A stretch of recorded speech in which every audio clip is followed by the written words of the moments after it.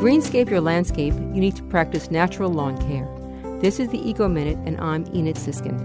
Mow frequently when grass is actively growing, so that you are only cutting no more than 1/3 of the height of the grass. Grass cycling, or leaving the clippings on the lawn, doesn't cause thatch buildup, and it does make lawns healthier. Soil organisms recycle the clippings into free fertilizer, and you save all the work of bagging. If you need additional fertilizer, use organic. Shrink your lawn and use native plants instead. If you live on the water, be sure to leave or plant a buffer of dense native vegetation along the shore to filter and slow runoff, shade and cool the water, provide homes for wildlife, and prevent bank erosion. For more information, go to wuwf.org and look for the Eco Minute under the program's drop-down menu.